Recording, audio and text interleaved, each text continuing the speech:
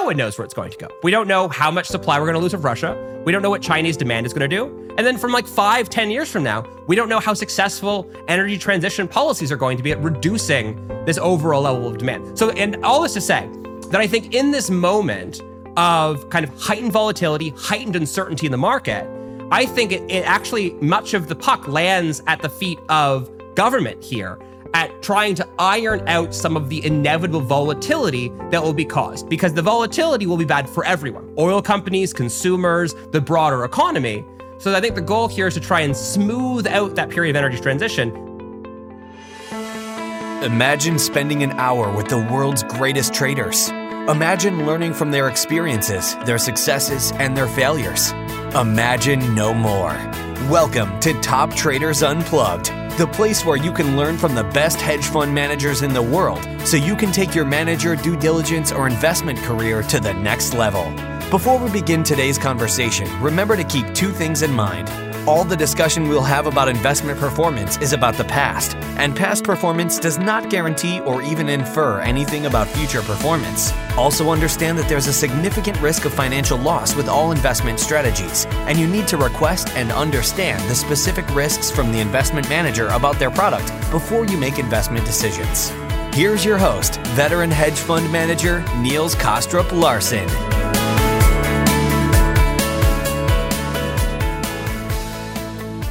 Welcome back to another conversation in our series of episodes that focuses on markets and investing from a global macro perspective.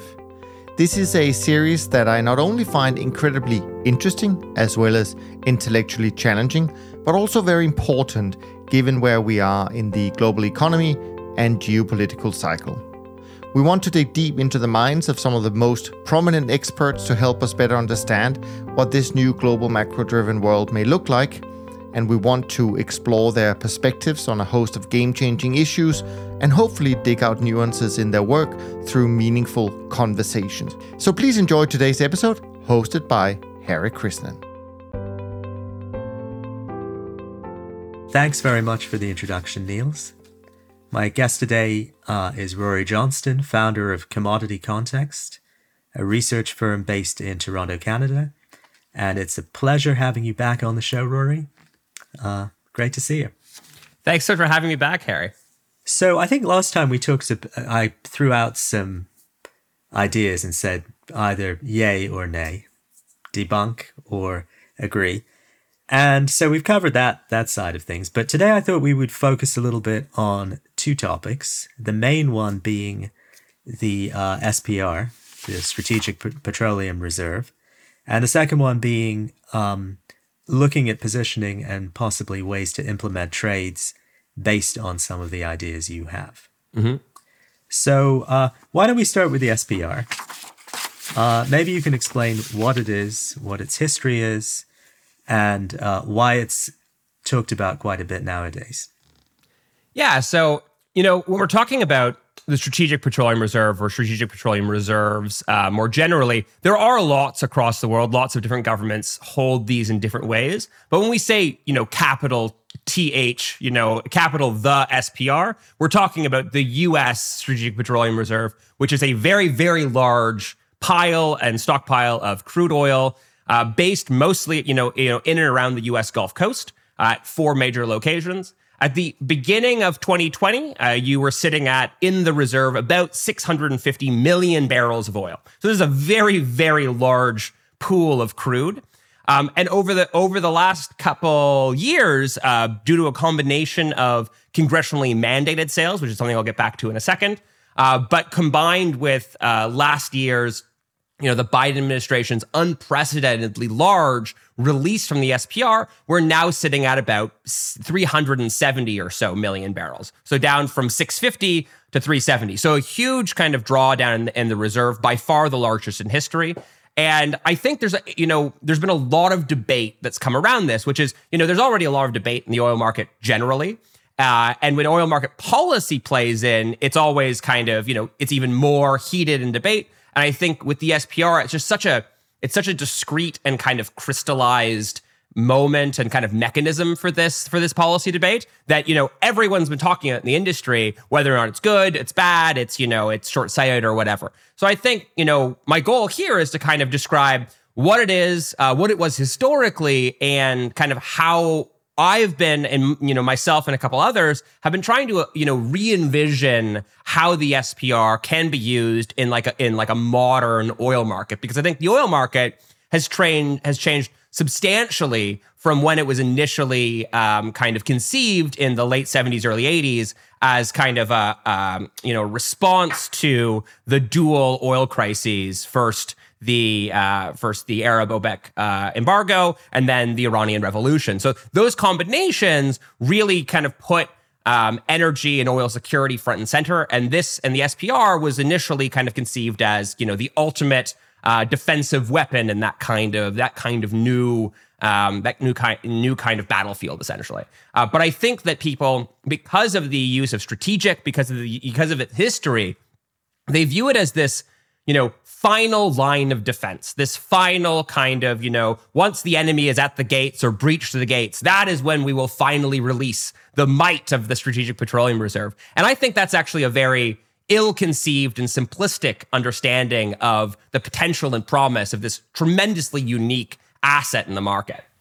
Okay, a couple of questions there.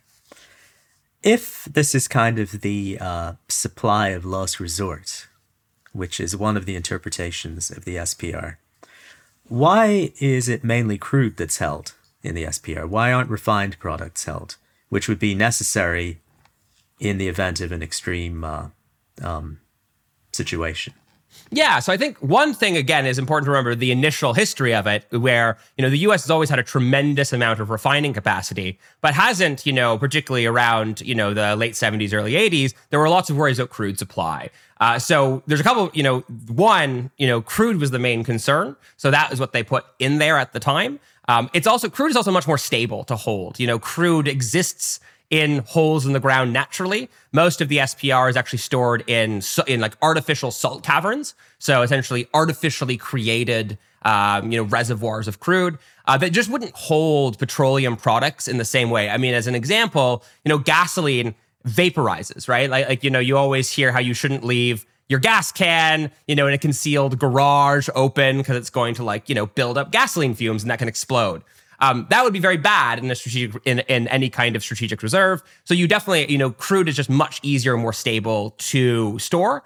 And it's stored, again, in and around the Gulf Coast, right around the major refining centers in the United States. So it's designed specifically to be able to feed into those refineries very, very, very quickly. The other thing I should say is, while it was initially conceived of as this kind of final line of almost military-esque defense, and I think that's, again, how many people have still understood it to this day, there have only been a couple moments where it's been released in that under those auspices. Think about, summon around the Iraq War, et cetera, et cetera. Whereas most of the moments that it's actually been released have been in response to things like Gulf Coast hurricanes. So you would release some crude, in the Gulf, let's say because a bunch of platforms were taken offline, offshore oil production platforms, because of a hurricane. So I think that's how it's historically generally been used. So if I drove my car down to one of these locations, let's say Bayou Choctaw, which a name that caught my attention, what would I see there? Would there be any security around it? Would it look like something that is a military complex, or no? I think it looks, to my mind, more like an oil complex. That it's generally something. It's a bunch of pipes and tanks in the ground, and designed specifically to kind of handle the logistics of getting oil out of these reservoirs, and then onto ships, essentially for kind of export or for kind of shuttling down to the the water side refineries all along the U.S. Gulf Coast. Okay. That's a great intro. Now, it seems to me like we can make a bunch of divisions along the decision tree, for lack of a better phrase. One of them is congressional mandated releases versus politically or war-related releases, which are, at least until 2022, were much less frequent. If you could say something about how the two are different functionally, that would be useful. Yeah, and I think there's a couple different ways that things can get released from the SPR. There are exchanges, there are emergency releases, and then there's these congressionally mandated sales. So I think for the purposes of this discussion, it's easy to just bifurcate it down the middle. Basically, is the president deciding to do it himself or herself? Or is it Congress that's mandating these releases? And I think the latter, these congressionally mandated releases, are, in my personal opinion, the worst possible use of the Strategic Petroleum Reserve, because again, it's a very, very unique asset, and we'll get into all the ways it can be used in interesting ways. But I think Congress often looks at this massive pile of crude in the ground, particularly when prices are high, and thinks money. It thinks this is a good way of kind of papering over some holes in the budget, get some discretionary spending capacity, sell it down. And that's what you've actually seen. Hundreds of millions of barrels were mandated for sale between kind of, late 2010s into, right through the end of the decade. A lot of those have been recently actually canceled because, a very interesting way they did it was they basically said, okay, let's assume that all of those, all of the emergency release of last year, let's assume that was actually a congressionally mandated release and just transfer us the money instead. So that essentially canceled a bunch of that future purchases, I believe from 2020, end of 2020, 2024 to 2027. I think it was like something like 100 something million barrels. That is good, because it's good to not need to release it, because when you need to release on a schedule, you're releasing this crude into a market, agnostic of market conditions. And I think at a very, very base level, what the SPR should be doing is acting as a bit of a residual buffer or a battery on the market. And we were talking, in terms of last resort, when the market is super, super, super tight, when you're in ultra or super backwardation, there should be releases from the reserve. And when the market is super, super loose, there should be buying for the reserve. And I think there are a bunch of reasons, both from kind of a trading mentality and an attempt to kind of optimize the profitability of the reserve. But I think more broadly, because the reserve is a government kind of function, I think you can look beyond the pure P&L motive and say, well, it can also be used as a stabilizing force, that typically when you go into super backwardation or super contango, it's because the commercial side of the market has essentially tapped out all of its kind of operational capacity in this area. So as an example, one, I think a mistake that the SPR made in 2020, it actually did buy a little bit of crude at the very, very bottom of the market. But that is the moment in, March, April, May of 2020, when prices were very briefly negative for WTI. That is when the SPR should have been buying in size. Every single barrel it possibly could have gotten a hold of. And we didn't see that, because part of the challenge of the SPR is you have this reality of this really unique strategic operational oil market asset. And then it's also very, very political. So you had a lot of particularly Democratic pushback against buying oil because it was seen as essentially a subsidy to the oil market. I think what we're going to see continually through this discussion is I think both sides of the aisle dislike the SPR and kind of using the SPR for different reasons. And I think ideally, in a pure idealized future, the SPR would be made much more independent of political and particularly congressional meddling. I'm not delusional. I don't think we could ever imagine seeing it, a federal reserve of oil or something. But I think any incremental independence you can give to the SPR, along with a kind of very concrete mandate of buy when markets are loose and sell when they're really, really tight, and try and stabilize things. I think that would be a much better situation for the market. Okay, that's great. I'd like to break that down a bit.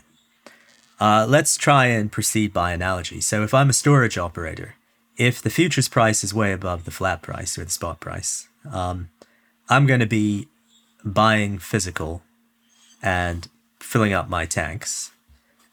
And I'll store the physical. And that gives me some time optionality. Whereas if the futures minus the spot is pretty low, I'm going to be wanting to sell the physical and maybe buy forward. Now, if I push down this analogy, that's where so now you're saying that if the curve is backwardated, basically you have the first situation. You have the second situation, so you won't be selling physical into the market, but you're doing both sides of the duration trade. So why wouldn't the US government think of it that way, or the US Department of Energy, and say, we don't just want to sell oil, we want to do exchanges or loans where we're actually explicitly trading the forward curve.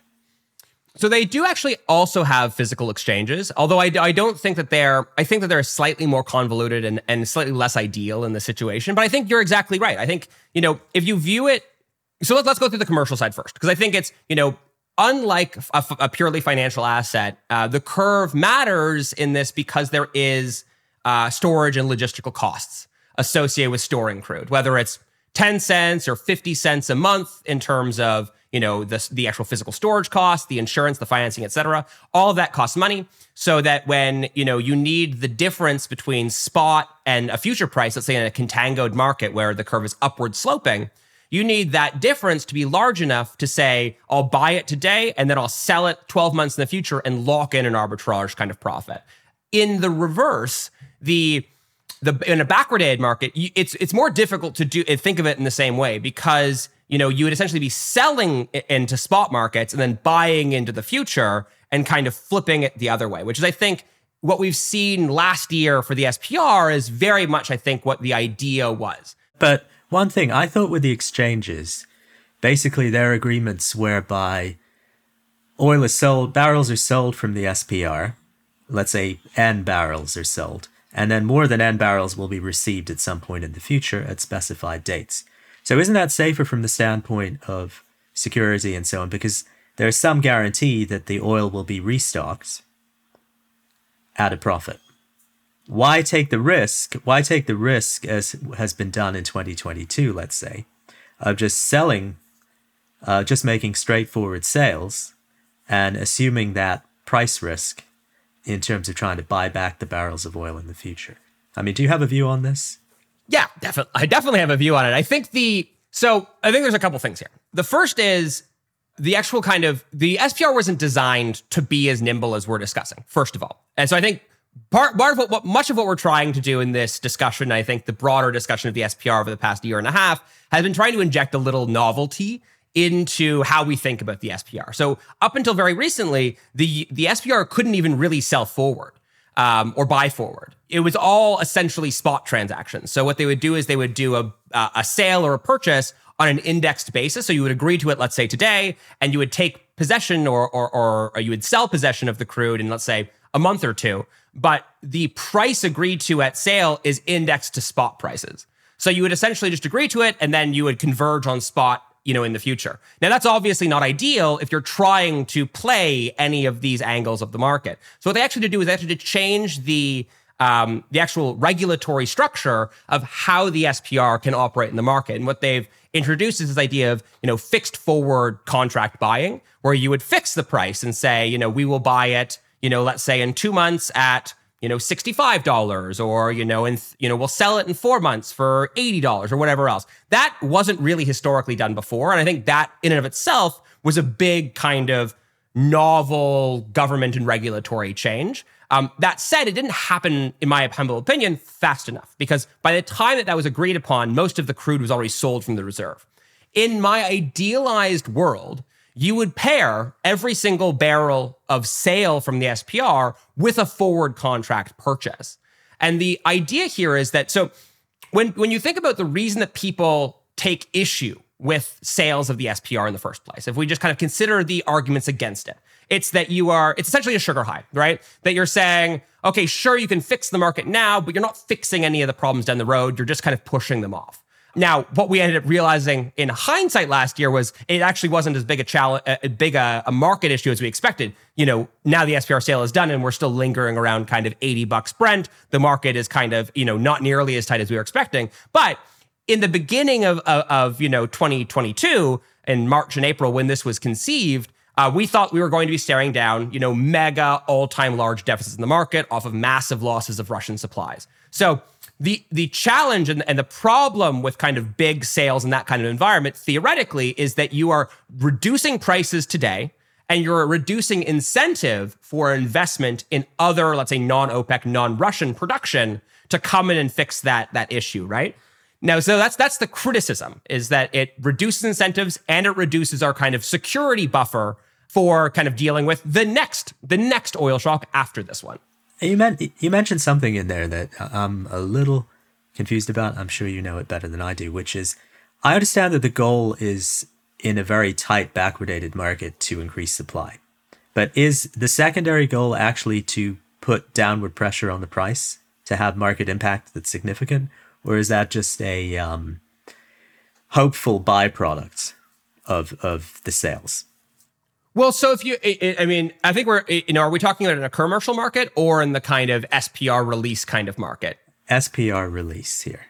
So I think in a pure, historic view of the SPR, it's just to get prices down. Right? It's just to kind of bring the prices down to soften the burden on consumers, to reduce the kind of stress on the U.S. economy. That was kind of how this is initially conceived. That's how you would have seen it done during like a hurricane. You just release some crude to the market to make up for the crude that was lost in kind of production assets. But I think in this situation, when you think about so last year we heard a lot about why producers weren't increasing production. Part of it was that, cash flow discipline, all of these things we discussed on our last call. But more broadly, another reason is that the curve was very, very, very backwardated. So it was on one level screaming stress and kind of short supplies in the market. But the other thing, when you look at the way that oil equities are often priced, it's not off the spot price. It's off kind of a balance of the bulk of the curve because it's an assumption of what the kind of, forward cash flows of that company will be earning. And while everyone in the commodity market will tell you that the curve is not the quote market's forecast for prices, equity analysts often treat it as the least biased kind of, forecast for the market. So they'll just plug it into models, and that's how you'll get your kind of, equity valuation, decisions. So what if you could do a situation where, let's say you reduce the spot price, which is what hurts consumers, particularly in a environment like we saw last year and continuing into this year where, pump price concerns were at the fore, inflationary concerns were at the fore. So you bring down spot prices, but at the same time, you lift the rest of the curve by more than you reduce those spot prices. Well, it's one of the reasons for that, because then the market's saying that, well, there's less supply, so the SPR has less ammunition, so to speak, at its disposal to do the same thing again. Yeah, I think there's some aspects of that, but I really don't think that that the market, at least in my assessment and my research, I don't see the market as kind of, looking through this, because I think the physical commodity still needs to clear at the end of the day. So I view it to a degree as almost commensurate with, let's say, Saudi spare capacity, that it could be used. We don't know if it'll be used. Sure, there might be some kind of transient risk premium that's built into prices because of that. But in my research, at least, it doesn't appear durable or stable. And it seems to be something that like only really matters, let's say, when markets get particularly tight again. And you're like, oh, wait, now we don't have Saudi spare capacity, or we have less SPR or whatever. Got it. I'll make a little digression here because I'm more a derivatives guy and more in financial assets. And it used to be thought, and all the quant models had it so that the short end of the yield curve drove the rest of the yield curve. And the original models, the spot interest rate models did that. And so the yield curve was calibrated to the fronts. And nowadays it seems like people have stopped believing that because the Fed has been hiking away and nothing happens at the long end. So it may be actually that the long end, which has been consistently deflationary in its outlook, is driving the short end. It's the more important economic thing. Now in the oil market, I'm going to stretch myself, probably beyond my capabilities, and say, could it not be the same thing? The oil derivatives market far exceeds in notional amounts the size of the spot market. And could it not be that the demand for hedging or speculative activity at the longer end or further out drives the short end, which would make any attempt by the SPR to dampen prices in the short end ultimately fruitless, because it's really the long end that drives the show. So I actually think when you look at kind of the bulk of volume across the curve, it's very front heavy. So most of the activity in the market does happen at the front of the curve. But to your point, I actually think it's really interesting. And I would have historically told you the same thing, that, it's all driven by the front end. And I actually have a really cool GIF on one of my pieces I wrote about how I envision the futures curve. And it basically shows how it's kind of like the fuzzy spider charts for rates, it kind of shows that how, the curve always anchors around spot and you kind of trade all across that, over time, and it flips around spot prices, right? So I think there's definitely something to that. But I did a recent piece called, basically titled along, how do inventories drive oil prices? And what I did was I decomposed the price and the curve into kind of two components. There is this kind of overall level of the curve, and then there's an overall level of backwardation or contango or calendar spread on top of that. And what I kind of, in the piece, what I argued, and I would encourage everyone to kind of, sign on to Commodity Context and check it out and give me some feedback. But essentially that, when that level of the curve, in my opinion, is driven by some kind of perception of the overall level of commercial inventories in the market, because commercial inventories in the market are essentially your best metric for a cumulative kind of function of supply and demand over time. That, large deficits for a prolonged period of time reduce the level of inventories and vice versa. And then on the flip side, contango or backwardation and calendar spread in the market is based on the deviation of that from a shorter run kind of, moving average. So it's your kind of sign of things going, tighter or looser, because the calendar spread will be ultimately what determines where the economic incentives for inventory flow to go are. But I think this is why I was saying that I don't believe that the market actually uses the SPR so one thing that, and the reason I wrote the piece, a lot of people will just conflate commercial inventories and SPR. They're both crude, they're both in a hole, the same thing. So all the charts just show, oh, look, with crude inventories, with the SPR included, wow, we're at like really, really exceptionally low levels of crude. But when you look at commercial storage, we've actually been rising now for the past couple months, and things don't look nearly as dire, which I think actually matches what we're seeing in pricing far more. So I think it's this kind of, once again, not to say that the market is never going to care about the SPR. I'm sure, if it literally goes empty and then we end up in a crisis, then things can go pretty asymptotic pretty quickly. But I think in a normal functioning market like we're seeing right now, empirically to me, it does not appear that matters all that much. Whereas, what I do think you saw was the SPR being dumped into the market was being kind of, digested by the market, not as inventories falling, but as fresh novel supply. And I think that's an important difference, is that commercial inventories don't make discretionary choices generally. Commercial inventories are a residual function of supply and demand in the market, whereas the SPR was basically unchanging for the majority of its history, despite multiple bouts of exceptionally backwardated and exceptionally contangoed markets. It never budged. It can only budge by say so either of Congress smashing it open for a piggy bank, agnostic to market conditions, or the president saying this is a national emergency, like we saw last year, release 180 last year, and I think there was 30 in the December 2021. So that was a huge amount of crude. At its peak was actually producing or supplying to the market more than many OPEC Plus members. So briefly, the SPR alone was one of the largest producers or suppliers of crude in the world. I think that's a more useful way of interpreting the effect of the SPR on market balance than viewing it as, oh, okay, it's just inventory draining down. Because again, it doesn't drain down in almost any other kind of tight market environment. Got it. So I understand that commercial inventories ultimately are more important. But let's say that there was an announcement made that the SPR would restock its oil supplies at $70. Is there a layup trade to be made there, namely that sell puts struck at 70, or put stuff in the market that will benefit, that will kind of push the price down into a range where you're almost guaranteed to make money from a high frequency basis? I mean, so far what we've seen, so the U.S. administration, the Biden administration, has actually done that more or less. That they've said that we're going to purchase crude for refill in the SPR when WTI is, and this is an important word, sustainably within a range of $67 to $72 WTI. So let's say it's $70 for kind of, for ease. And I think what you've seen generally, if you look at the chart of where oil prices have traded year to date, you really haven't got much below 70. Now, you could argue, is that because of this, Biden, put on the market? Or is it just that that's where it would have gone anyways, and it's coincidental? I think it's probably a bit of both. I think there are some aspects of the market that think, okay, well, we're just going to buy anytime it gets... Now, I'm showing my ignorance here, But when the Biden administration said they would buy if the market was sustainably, the WTI market was sustainably between 67 and 72, whatever the range was, did they say the price that they would buy at, or did they just say they'd buy at the market?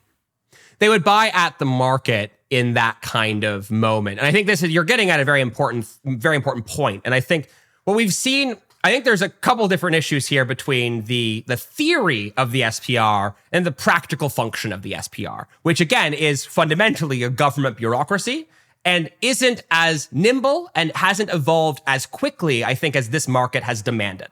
So what we saw, for instance, was the Biden administration actually did try, and DOE, Department of Energy, did try and refill the SPR at the end of last year into the beginning of this year, and they failed to get kind of the bids or the offers that were attractive enough for that to kind of work. And I think part of the challenge here is that this is very new territory for the DOE. They're not used to kind of dealing with something and being as quick and as nimble in this kind of capacity. So I think what they learned was like there were a bunch of issues with the way that the tender was handled. There was like this long period between where offers need to be made and when offers would actually be and bids and offers would be awarded. So that there's this built-in optionality that naturally increased the price that commercial participants were willing to sell crude into the SPR at. It didn't help that it actually came after a month-long or a half-month-long rally that brought prices to their highest level in the last couple of weeks. So you had a bunch of issues that kind of fed in there. But at the end of the day, I think the best answer for how to refill the SPR at 67 to 72 is just look at the curve right now and buy at the curve where you can lock in those prices today. And I think, again, there's competing constituencies within the administration, within the DOE, about whether or not the goal here is to buy yourself time by going out further in the curve. Exactly. Lock in the price and feel that if the price ever gets down there, there'll be enough impact from the buying, from the restocking to go on side. Well, and again, as I was saying as well, that the most of the volume is in the front of the curve. So if the SPR was buying in size down the curve, they could actually move the price a decent chunk. Now, we don't know exactly how much, but you could do a lot more down the curve than you can at the front of the curve, just, definitionally. So that I think alone, and again, if the goal here is to try and get particularly US producers to pump more in this environment, the best channel in my mind to do so is to increase their equity values, because everyone's saying that the reason we're not drilling more, the reason we're not producing more, investing more, is because investors took a bath for basically a decade before COVID. There was massive, historic levels of capital destruction, and now equity investors in oil and gas companies are looking to finally make money after losing money for a very, very long period of time. I think the best way to kind of make that constituency whole is by trying to do things that raise equity values. And you always see like, well, can we let's try and reduce regulation here or whatever else. And that makes it easier once they make the decision to actually, spend the money. But, the challenge is that you need to actually get them to want to invest in the first place. And then there's all these other issues downstream that we still need to work with. But I think that first question is, how do you get upstream oil and gas companies to want to invest in the first place? How are sort of the mega energy companies like ExxonMobil and Chevron and so on, how do they use this information? Does that make them more enthusiastic about continuing to drill, knowing that there'll be a potential floor in the price? Is there a way to play that in terms of investing in those equity markets? I think that there is reasonable skepticism within the oil market that the Biden administration is good for its word on this. Now, I am generally a believer that the Biden administration is trying its best to execute on this very, very new strategy. But I think there have been lots of comments and slips that have made it harder to take the Biden administration in good faith on a lot of these issues. I think there's been a lot of animosity between the administration and the oil companies you're discussing. There have been a lot of high-profile kind of public letters that the CEOs of these companies have made, sent to the White House and kind of published for all eyes to see. So it has not been a great relationship, and I think that everything would be much better if there was better kind of blood between all parties involved. So no, I don't think yet that the promise to rebuy at $70 a barrel is as good as actually realizing futures, purchases today. I think that's the thing, is that if you cut out the promise to rebuy at spot and just said, we have purchased down the curve, and look, the curve is now flatter because of it, and the back of the curve is now higher relative to spot than it was before, I think that is you can't argue with that. That is just a higher realized price in the market. And the Biden administration doesn't have to worry about whether or not, the industry is trusting them or not, or whether or not you... Sounds a heck of a lot like the Fed. If people believe that the Fed can be effective, the market reprices automatically to... It's very benefit. Similar. Yeah, I found the analogies are shockingly... I've always thought about, you've always heard that Riyadh and the Saudi government has viewed themselves, or, people call them the central bankers of oil. I think the best comp is the SPR can actually be the Federal Reserve of oil. Again, I don't know if there's the political will to do that because, while monetary policy is certainly political, somehow people, manage to get even more haughty about releases from the SPR. And maybe that's just because in my neck of the woods, that's all anyone ever talks about recently. Well, how about the kind of the libertarian, focus on the libertarian side, their angle, which is that a free and functioning market is the only way to ensure fairness, reward for profitable economic activity, and so on. Now, that what some of these people like Craig Perrong and so on are arguing is that now you have huge distortions in, say, the crack spread, this, that, and the other. The refined products now, which used to be free, now they're worried. Now they're somewhat tethered to this uncertain promise of purchases at certain levels. How do you wrap your head around that? Is that something where I should put my portfolio management hat on and say, this is just an event, a tradable event where I should be able to trade, I should be able to monetize that information in related markets? Or do you have a more, not moral, but I don't know what the word is, a more principle-based view on as to whether this is the right thing or the wrong thing that's going on, and whether it is creating unnecessary distortions? Yeah, so I'm going to split the question in two. So I'll deal with the SPR side first, and then the kind of crack spread question second, and the refining markets. So I think we had discussed it a little bit on our last call, but I think that what's happened crack spreads in the refining market is also historic in an entirely different way.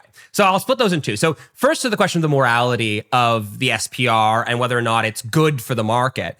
Firstly, the oil market has always had levels many tranches of regulation, both explicit kind of government regulation, as well as kind of monopolistic or cartelized organizations within the market that entirely, at least their stated goal, is to reduce the volatility in the market. Now, when you look at the historical kind of theory of why OPEC and Saudi Arabia in particular would do this. And I think, many people would be surprised to hear that the literature historically views Saudi Arabia as one of the most notable doves or price doves within OPEC, whereas some of the other producers, like let's say Libya, are much more keen to see higher prices in all environments. And the argument for why that is the case is that Saudi Arabia has massive reserves of crude, and they're worried about the price destructive elements, not just of high prices, but of volatility itself. So if the goal here is to try and elongate to the maximum level possible for Saudi state revenues the oil age, they want a reasonable price of oil. Now, what that is, let's say $80 to $100, and relatively low levels of volatility. So what you're saying is, don't fool yourself. This is a market that has had price controls for decades. Centuries. I mean, if you look back, or at least a century, if you look back at early Rockefeller era, and there was a much more explicit control of what was produced. And then even after the Rockefeller era, you had the Texas Railroad Commission, which acted as the even more effective version of OPEC. So I think you've had this in many capacities throughout all of history. And I think importantly, this is at a period where the direction of oil seemed, at least broadly on the demand side, pretty known that demand was going to continue to rise, that this was an industry that was going to continue to kind of grow and sustain itself over time. People weren't worried about, let's say, like ExxonMobil as a going concern for the majority of this history. Now, I think the challenge with today is that with all of the discussion and the known urgency of the energy transition, now there's this question of okay, well, who's going to invest in oil and gas supply, it's going to take hundreds of billions, trillions of dollars over the next couple decades of continued investment in fossil fuel supplies, even as we are transitioning our economies. I think that's a big, open question. And with all the volatility, even from the oil producer side, it only reduces the kind of incentive to invest, because we're even seeing it right now. So CRO Week, which is the big energy conference in Houston, is happening right now, and everyone's optimistic about the kind of trajectory of oil right now. But I think everyone is reasonably also kind of suspect to be like, where are prices going to go? Because we were at $130 Brent back in April of last year, and now we're at 80. And that was supposed to be in the year where we were supposed to see like massive, unprecedented deficits in the market. How much do kind of market forecasters really know about where this is going to go? And I think the very frank answer is that no one knows where it's going to go. We don't know how much supply we're going to lose of Russia. We don't know what Chinese demand is going to do. And then from like 5-10 years from now, we don't know how successful energy transition policies are going to be at reducing this overall level of demand. So, and all this to say that I think in this moment of kind of heightened volatility, heightened uncertainty in the market, I think it actually, much of the puck lands at the feet of government here at trying to iron out some of the inevitable volatility that will be caused, because the volatility will be bad for everyone, oil companies, consumers, the broader economy. So I think the goal here is to try and smooth out that period of energy transition.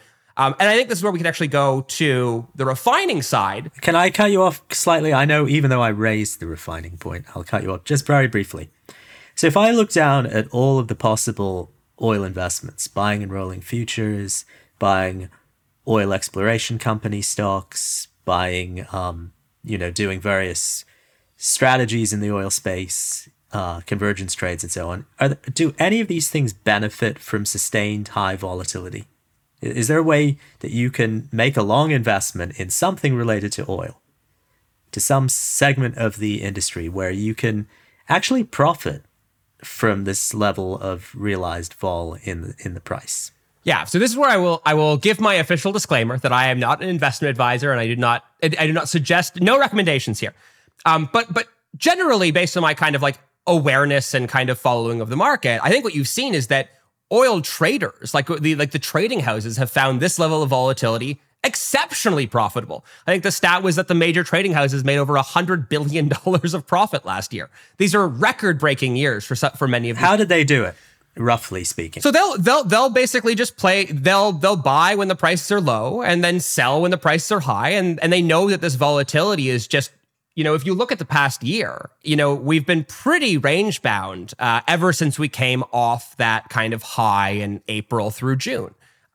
And they basically just play both sides of it. And the fact is that not only we see the volatility manifesting at the headline benchmark level, WTI and Brent, et cetera, but there's even more volatility down the chain. And many of these companies are dealing with physical grade. So you're also playing the basis between... No, these are excellent points. But the thing that concerns me, not about your comment, but in general, is that I remember in 2006 and 2007, stat arb funds that do pairs trading or convergence trades in related companies, they said, we love volatility. We eat it for lunch. We're basically converting vol into alpha. But in 2008, the vol just became too hot to handle. And so all these convergence trades where you're buying something cheap, selling something rich, and you get bigger opportunities, bigger edge, because the spreads become wider and the dips become bigger and the rises become higher. At some point, if the vol is too uncontrolled, everything falls apart. Is this a problem that one should be worried about with oil as well? That, yeah, you can make big profits if oil is whipping around, but if it whips around too much, all of a sudden you have that tail risk on the other side. Do you have any view on that? Yeah, so we actually saw that last year when prices mega spiked, back in March and April. I think many people thought, oh, well, this is speculators. This is kind of people jumping into the market to speculate in the direction. But when you look at, again, I'm a big fan of looking at the commitments of traders reports published by the CFTC and ICE. Open interest in these contracts actually plummeted during that period. And what you saw was a lot of the major, a lot of the major exchanges and stuff massively hiked margin requirements for these instruments. So you saw a massive reduction in the kind of speculative kind of in open interest and broader open interest in the market, but it also made it harder. I was mentioning the physical traders earlier. It also made it harder for them to finance because most like these traders don't trade this stuff unhedged. They buy a physical tanker and they hedge it immediately, right? All this stuff is locked in. But when you dramatically increase the price of like executing these hedges, well, all of a sudden you actually have people hesitant to actually move physical commodity around. And this was back in, but just late spring, early summer. This is a major concern in the market, and you had major strategists talking about like whether or not the EU or Washington should be directly subsidizing oil trading kind of hedging in order to keep these commodities flowing. Because back then, again, and remember that people were most worried about like losing massive amounts of Russian crude from the market in terms of supplies. You were also worried on top of that, maybe you're actually going to lose a lot more than just Russian supply because no one's going to afford insuring and hedging these tankers to get the other crude, to where it needs to go. So this is actually a major discussion. Now, that dip in open interest did last for the most of last year, although we've started to see it come back. And again, it makes sense that prices are actually, for the most of the year, we've basically been range trading for Brent basically between like high 70s and high 70s and high 80s, and basically a $10 band for most of the year. And I think that's finally starting to attract some of this speculation back into the market. Now, on the flip side, I don't know if anyone else that follows the Commitments of Traders report was aware of the fact that we basically were without the Commitments of Traders report for a better part of a month because of a large hack that happened with one of the major suppliers of data, kind of one of the firms that acts as like the plumbing that translates and provides these positions to these agencies and kind of aggregates them. So that actually knocked us off for a lot, and we were kind of all working blind for the better part of a month. The CFTC is still struggling, has still not actually caught up, but at least we have ICE has done it. So now we know with Brent. So WTI is still a bit of a mystery as to what's happening right now. But Brent, we know that we're actually near the highest level of kind of speculative kind of positioning on the long side or net length as a share of open interest since late 2021. So in terms of this, the worry is that, how do we push higher from here when you have this overhang of a lot of spec length? I typically treat that spec length as a contraindicator, that it's more likely that they're going to rationalize and we're going to fall back. My expectation is that we're going to need, if we really want to head above $100 a barrel, for instance, I think we're going to need to be able to get to, 90 without multi-year record highs of spec interest. And then you're going to take that to the next level from there. Got it. Now, let me give you an idealized question then, which is, let's say that every spec dropped out of the market. Some people need to hedge long and some people need to hedge short. What would the curve look like if there were no specs? Would it be steeper or flatter than it is now? My bet would be that it would be flatter. I think most of that spec is playing at near the front of the curve, not necessarily the prompt contracts, but let's say definitely within the first year. It's hard to know exactly where they are on the curve at any given moment. A lot of the CFTC doesn't provide that granularity of the data. Let's even take in the front month. Would there be more hedgers looking to protect against upside moves or downside moves? In this market right now, it's a good question. I don't have a fantastic answer for that. I would need to look at like what all the options contracts were doing at this exact moment. But I would say that right now it seems like the bulk of activity is betting on prices being higher. There's much more length in the market than there are shorts, and you've seen shorts rationalize out of the past couple of weeks. Again, this is just Brent. I still don't exactly know what's happening in WTI until the data catches up. I think what you will see generally is that my expectation will be that eventually these speculators will take their profits, will trim their positions. We'll see prices drop back because of it. And then I think the hope for the bulls would be that we start to trade a bit higher gradually again. And then when you really start to get that next big, whoosh up, that's when the spec would step back in and add that kind of ammunition and that kind of fuel to push, let's say, back into the triple digit territory again. But I think as we stand right now at, where we're at 80, just about $86 Brent as of this discussion. And that's with very, very high levels of spec positioning in the market. I think that's a concern for people that think that we're going to break above, let's say, sustainably above $90, $100 in the next couple of weeks or months, because I think that you would need to see that kind of next cycle of like spec rationalization and then rebuild on the other side. So the tacit assumption is that specs are trend followers on average? Generally, I think. And I think that what you'd see, I think that in the language of that, yes. So in an upward trending market, if you take specs out, the trend doesn't build as strongly as if the specs are in there. Yes. I would say that, yes. I would say that's correct.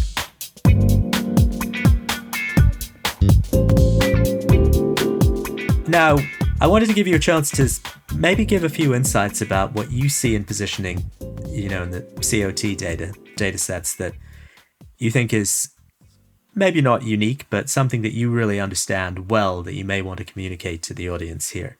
I mean, mistakes that people make using the data or insights that you have in using the data more effectively. Yeah, and I think this dovetails off a lot of what we were just discussing, but I think the biggest mistake, and I think it's a very similar kind of common mistake to a misinterpretation of what the futures curve means and, the flipping of backwardation and contango, which one is bullish, which one's bearish. I think similarly, when I first entered the market, I think a lot of the general discussion of what, let's say, spec positioning means is that it's the quote smart money. So if hedge funds, these massive masters of the universe, believe that oil is going to go high, who are you to disagree with them? And you might as well think that's most likely, trajectory. I think over the course of my career, I've flipped on that almost entirely. I believe that I view spec predominantly as the marginal or kind of last, like final buyer or seller of these contracts.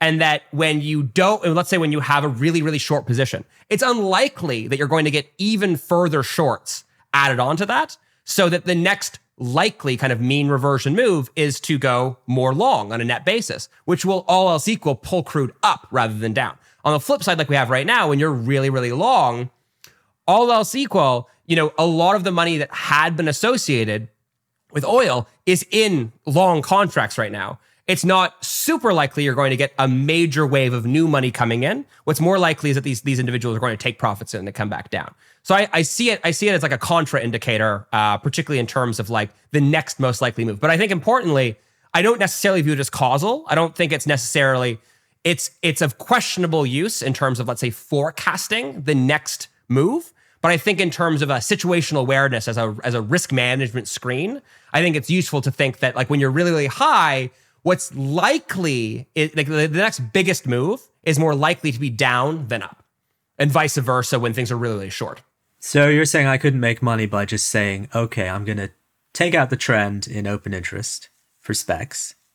And then if I find that spec open interest on the long side is at its max levels, detrended, I buy puts or I go short. I'm just going to go against the trend because there's no more marginal buyer left in the market. Is that a winning trade? I know it has huge tail risk because spikes can be enormous. But is that a kind of a median case alpha trade or no? That is how, and again, not a financial advisor. So, but I believe that's true. And I think it's particularly true in a range bound market. I think, let's say we're ripping higher, then yeah, I think spec is going to join on for the ride. And if things are ripping higher because of this fundamental deficit in the market, I don't think that you should necessarily like bet against that trend continuing. I think in many cases, spec and financial players are going to be the ones that are on that trend first, before the physical market really takes notice and rides it on the way up. But I think in a range-bound market like we've seen, heck, for basically the past 6 months almost, I think that's been a much more reliable kind of indicator of where the balance of risk lies. And I think this is actually a good moment. I think the other debate that happens a lot in this market is a debate between, who knows the oil market better or who's more right, financial actors in the oil market or physical actors in the oil market. And you have both sides deeply entrenched. It causes many a heated thread on Twitter. But I think both are really important for different reasons. And I think that what you'll often see is, so I was mentioning earlier that you have like physical basis in the market that, let's say Saudi. Are they both important at the same time or at different times in terms of relative importance? I think that the signals within each informs the proper context for interpreting signals on either side. So as an example, last year when we saw prices and through the latter half of 2021 into, let's say, the first half of 2022, you saw prices ripping really, really fast higher, as I think everyone now remembers. For much of that period, physical signals in the market, let's say the official selling price discount or premium to major benchmarks, which are much more financialized, they were signaling that the market wasn't especially tight at that price level in that moment. So I think a lot of physical traders were saying, look, West African crude is not, these spreads are not, they're not, a signal of worry. If anything, they say the market's relatively, sloppy or isn't clearing as quickly as you'd expect in a bull market. But I think, again, that's probably true in a range-bound market, and that can be your signal for, let's say the balance of risk to the downside, that the physical bid just isn't there. But in a market where the entire world is seeing plummeting oil inventories, risks of Russia, et cetera, then financial players are going to front run any physical reality. And I think that doesn't necessarily mean that they're wrong. It just means that they're faster. And I think that on the flip side, financial players will, yes, naturally get way ahead of themselves in many of these moments and overshoot on the upside and the downside. But I think that, when you, let's say, have a, Nigerian differential for, Nigerian crude, let's say it's at a discount, which would normally be your sign that would be, or let's say, a larger discount than normal. That would be your sign that the market's weaker than you would expect for that given price level. But if that discount stays stable over the period where, headline Brent rallies $40 a barrel, then yeah, the market was probably slightly overvalued on a financial benchmark basis at each step along there. But it probably just means the physical market was tracking up with you on, let's say, a two-week to month lagged basis. Because if you really thought that the financial market was blowing out well ahead of any physical reality, you'd expect that differential not to be stable, but would continue to widen as the physical market stayed where it was and the financial market ripped ahead. And I think that's something in the market that people will just really steadfastly say that, oh, physical knows best. I think physical knows a very particular chunk of the market. I think that's invaluable context for what you're seeing on market pricing. But I think both are really, really important for understanding kind of what's happening in the other side. Well, if someone told me where the dollar would be in 2 years, I think I could do pretty well trading oil. Right? Absolutely. You're guaranteed. That's a financial issue. But I think on the flip side right there, I think, historically we've always thought that, and I think empirically you've seen that, dollar up, oil down. But for the first half of last year, they both rallied. You had a rip-roaring rally together for the first 6 months of the year. So I think even that, it's always contextual, right? So I think if anything, the rally last year in crude for the first half of the year, viewed through a dollar lens, was even more impressive than crude on its own. And I think, and again, I always really zero in and focus on the the quote context here, commodity context. It's kind of my thing. But I think all of these prices add context and color to what you're seeing in other elements of the market. So if the dollar is ripping higher on a week where crude is also ripping higher, then the dollar normalized price of crude is actually ripped even higher than that. And I think that's something that I think it's, so let's say, and you can have all these weeks where the dollar is leading the way the whole way. And we've had a couple of those recently in a week where there's nothing happening in oil markets, but you see a major, CPI or PCE print or a major unemployment print in the United States. All of a sudden, macro rates environment, that's all in control of the market again. And oil as a risk asset is going to trade along with that. And so the oil trades intermittently between these different regimes based on what the major kind of concern in the market is at that particular moment. Right now, I'm seeing the dollar is rallying this morning, and oil is trading off right alongside with it on almost exactly the same timeline.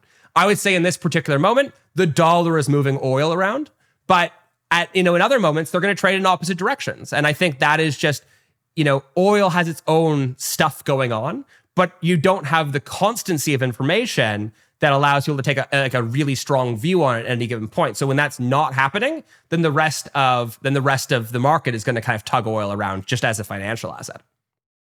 Perfect. Now, the dollar can be defined in many ways. It could be the DXY, which is euro heavy, or it could be something that's trade balance based, or it could be commodity consumption based. For you, do you pay attention to that very much, or? So I actually wrote a piece last year just around the kind of height of this kind of US dollar strength, and I called it Dollar Wrecking Barrel. And this is, this idea, thank you, that the idea here was essentially that. So DXY is obviously heavy euro, heavy advanced economies. I constructed essentially an index of currencies based on their share of oil consumption. And I think for the purposes of understanding oil, you can understand, and I think oil affects the dollar in different ways across different periods of time. But I think the most commonly accepted way that it affects it is that it changes the realized price of imports or purchases for countries around the world in terms of their kind of domestic currency. So that when, let's say the dollar is ripping much higher relative to the Chinese renminbi or Indian currency, Indonesian currency, or whatever else, all of these, it becomes more expensive to purchase oil in those countries. Therefore, all else equal, demand will be less, or at least demand growth will be less. So I think is kind of, and when you look at the way that the dollar was trading higher for much of last year, dollar strength was actually even more pronounced than something you saw, let's say, in the DXY. And I think because you saw a lot of emerging market currencies hurt even more, and you see exceptional examples of this, and like there were some like African currencies that literally halved in value versus the the US dollar, or some other particularly smaller emerging markets were particularly hurt in these moments. But I think on a whole, let's say it was like, I don't remember the exact number, let's say it was like 10% more strength than the DXY would have implied, something in that kind of ballpark. And I think that I think I was surprised, but at the same time, not really surprised that there wasn't a huge kind of like intra-week or even intra-month deviation between this, oil consumption weighted dollar and DXY. Like they move unshockingly pretty closely together. But over the course of a year, you definitely see the cumulative effect was more heavy on the oil weighted side than on the DXY side alone. Perfect. Final question for you. Of course, you can add something at the end, but how about thinking of the old North Star, gold? Do you find any value in oil versus gold? And if so, what? I will be very honest. I don't spend any time looking at gold anymore. So I historically used to look at gold because when I was at Scotiabank, I was in charge of the entire commodity sector, and you would, you copper gold ratios or oil dollar or oil gold or whatever. But I would say for me right now, it doesn't enter largely into kind of how I interpret the market. I'm very frankly probably ignorant to some of the latest debates in the gold space. Historically, for me, it was always the the inflation adjusted, basically the TIPS yield was like the major driver of gold value. I haven't tracked it recently if that is still the case, but it still makes sense, at least theoretically. So I think that there's going to be relationships there for sure, just based on the fact that oil is also trading along a macro theme for many of these weeks and many of these months, particularly as nothing else is happening in the oil market specifically. But I would say that no, it's not a major input to kind of my method, let's say. The final thing I'll say, and just to kind of very, very briefly come back to the refining question, because I thought it was actually really, really interesting, and I wanted to close the door on that before we left off. So, and I can't remember how much I mentioned on our last call, but while the crude market had a historic volatile kind of roller coaster last year, in many cases, refining markets were even more exceptional in terms of the scale of the breakouts that we've seen. So as an example, crack spreads or refining margins, which is essentially measured as the difference between, let's say, a barrel of diesel or gasoline and a barrel of crude oil that would be used to produce it. Normally, those differentials trade, let's say, between $10 and $20 a barrel. At their heights, gasoline was at like 50 or 60 and diesel was at like 70 or 80 bucks a barrel of these crack spreads, exceptionally high levels. So that when you and I were seeing $130 Brent in June of last year, or $120 Brent in June of last year, the realized price at the gas station, let's say in the US, was more like $180 a barrel crude because of that massive increase in the crack spread. And I think that is particularly hard for people to understand. And I think you actually saw a lot of US politicians latch onto that as evidence of price gouging. Because look, oil prices aren't nearly as high relative to history as gasoline prices are. But the reason this happened is The refining market, really slow moving typically, it's pretty boring, very frankly, historically, relative to what happens on the oil side. But COVID changed that in a very meaningful way, that a lot of these facilities that were on their very final legs in the US, we're talking many of these facilities are like 100 plus years old. They saw all of this massive new advanced sophisticated refining capacity coming online in China, India, Middle East and Africa, and said, well, okay, we're not going to invest more. We're certainly not going to build a new refinery because it's both expensive and particularly so in an advanced OECD country with heavy environmental regulations. Refineries are quite polluting facilities just by the nature of what they do. They're basically gigantic chemistry sets.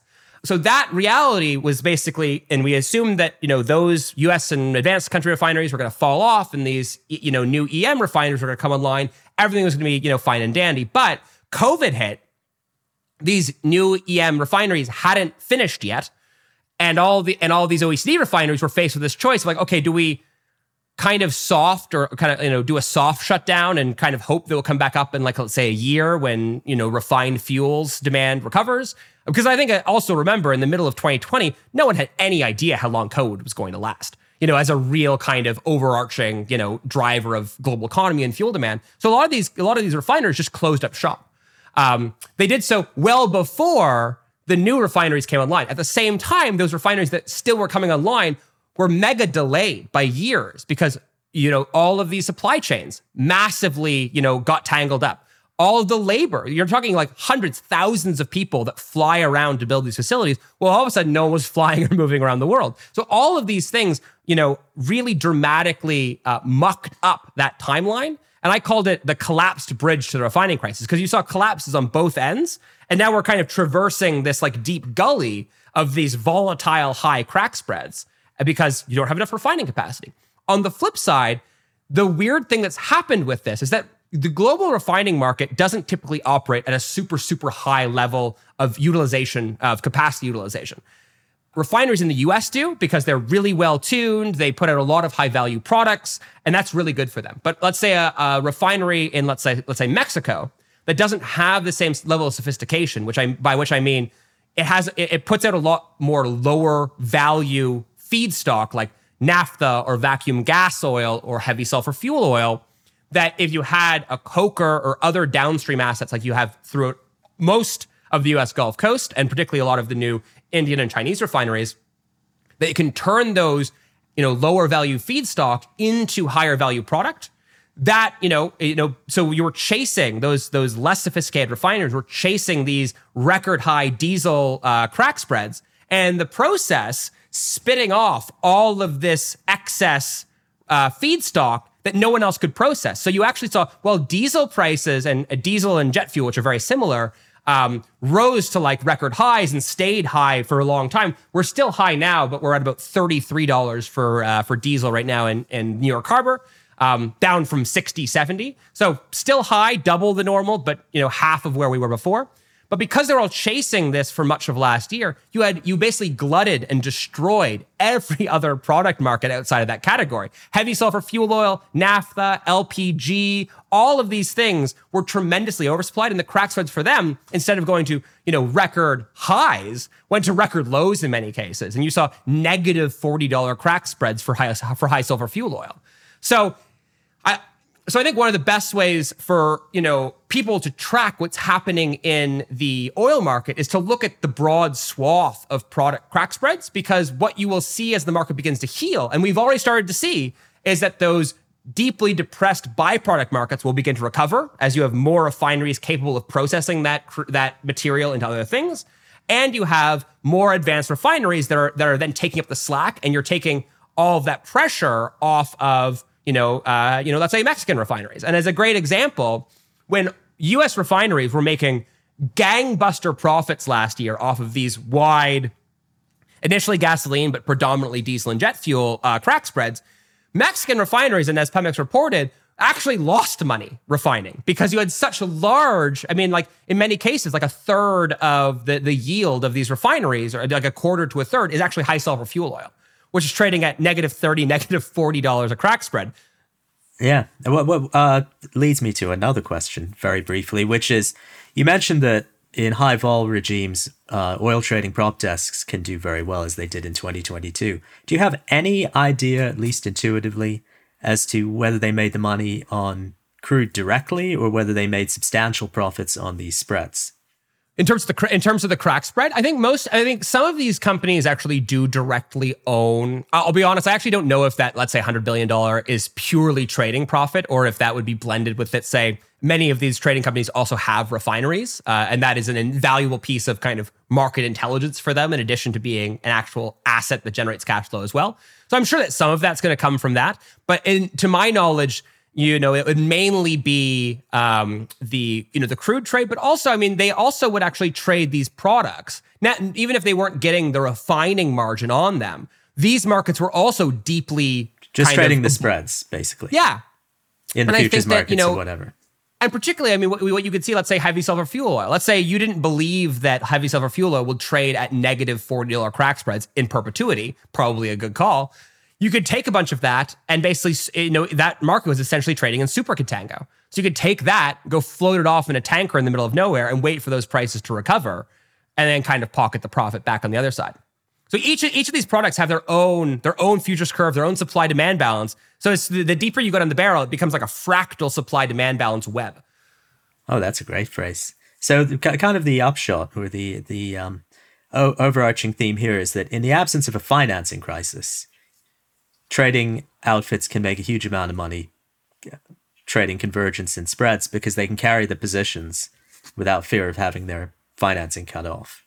Yeah, and for any listeners that are really interested to learn more about this particular trading, industry, there's a really, really good book published in the last year or two called The World for Sale by Javier Blas and Jack Farchi at Bloomberg. And there's also a fantastic book that I had read first, and that book is about kind of broadly a bunch of different trading outfits from, Cargill on the grain side, but deals a lot with the oil market just because it's the biggest commodity market by far.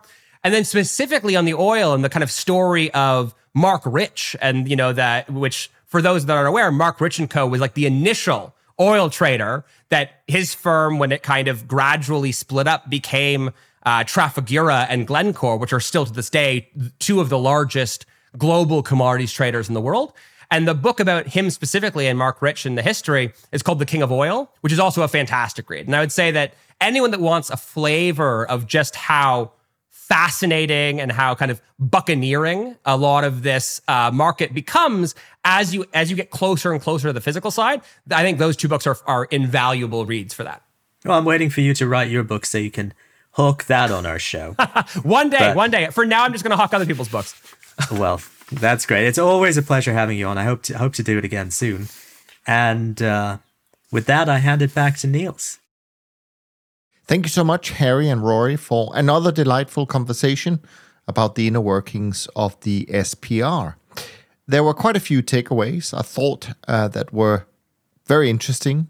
Of course, the understanding of how different people perceive the SPR and the role it should play was quite informative, especially in the light of it having been halved in size in the past couple of years. Also, the very basic question about why it's all crude oil and not any of the products was quite fascinating to me.